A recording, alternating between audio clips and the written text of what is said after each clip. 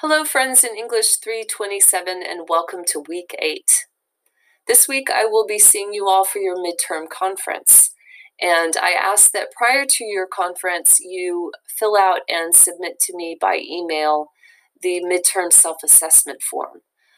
So if you have a conference early in the week, like Monday or Tuesday, please do that form before we meet so that we can have it ready and available and discuss.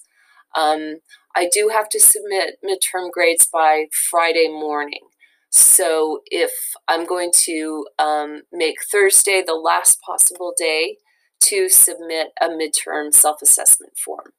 If I do not get one from you by Thursday, I will assume you would prefer that I evaluate your work and assign a grade. And that's fine. I certainly will. If you don't feel comfortable with this self-assessment form for whatever reason, I'm perfectly happy to evaluate and assign grades for you.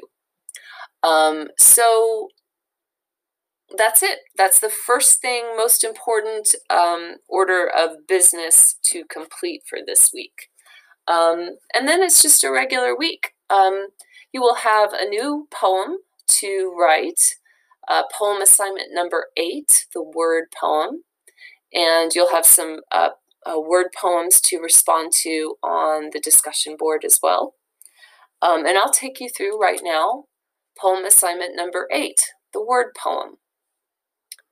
Poets are fascinated by words, not only the sound of words, but their meanings as well, their etymologies and definitions, both connotative and denotative. Words can possess, perplex, and trouble poets until they have it out with them in a poem, doing battle with them using the very medium of which they are made. For this week, write about a word and unpack its meaning in a poem. Your word may be one that evokes a strong feeling in you, such as delight or disgust. Or it may be a word whose meaning is opaque to you and whose history you'd like to explore.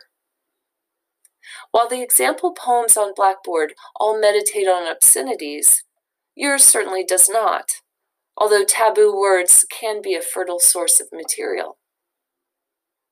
You may want to begin by researching the etymology of your chosen word and its evolution into English. How has the meaning of the word changed over time?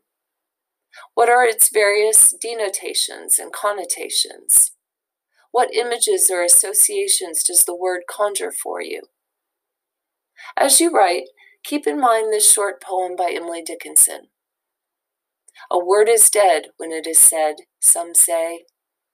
I say, it just begins to live that day. All right, so I think this assignment is pretty self-explanatory. I don't think a lot of further explanation is needed. And the poems on Blackboard, the word poems on the discussion board also, I think, are pretty good representations of this assignment, and hopefully you find them amusing. I'm going to read for you a poem. Actually, it's the most recent poem I've written and published. Sadly, in the last year, I've only managed to write one poem in the entire year, and I did manage to publish it. And this poem meditates on a phrase. And yours could too. So it doesn't have to be just one word. I mean, if you feel you've got a good phrase that you want to consider, you could certainly do that too. Mine is the new normal. And just think about in the last year how many times you've heard that phrase or read that phrase, the new normal. It's like the new normal has become using the phrase, the new normal. So I thought I couldn't let this opportunity go to waste, a poem on the phrase, the new normal. And I thought it had to be a poetic form that uses repetition in some way. So I finally settled on the ghazal form, which is an ancient Urdu form of poetry that uses couplets, and it uses repeating words in those couplets. So the first couplet, the last word of each line of the couplet is the same. And then in subsequent couplets, the second line uses this repeating word. So I'm going to read it for you, and I'll include also a document so you can read along, and you can see how this works. The new normal. Can someone please define new normal? How does one even describe the new normal? I admit I'm not quite ready for this, never having adjusted to the old new normal that descended after the first plane hit.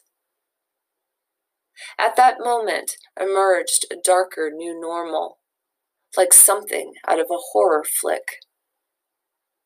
Drones circled, invisible vultures in the new normal skies. Bomb-dropping ghosts, imaginary scores of dead in their unmarked graves, the new normal. Now collectively, the world holds its breath. One global exhale, the death of new normal. From across the street, my neighbor waves. Our social distance, the law of new normal. Hard to say which will kill us first. Virus or ignorance. Civil war, our new normal. Binge watching death tolls while baking bread. New quarantine skills on display, the new normal. If this is the end, at least I can say, I napped and sang my way through the new normal. So I forgot to mention, one of the conventions of the ghazal form is a final signature couplet in which the author uses his or her name. So the poet uses their name in some way in the poem, or in the final couplet. So here I of course have punned on my last name, napped. So there you go. That's my my phrase poem, my word/phrase poem. What's your word? What's your phrase? What's running through your head these days? I'll be interested to see. I'm really enjoying your poems, by the way. I will tell you during your midterm conference how much I'm enjoying your work. But especially these letter poems. Wow, they're really knocking me out. Thank you so much for your good work, and please keep it up. I'll see you all this week. Have a great week. Bye.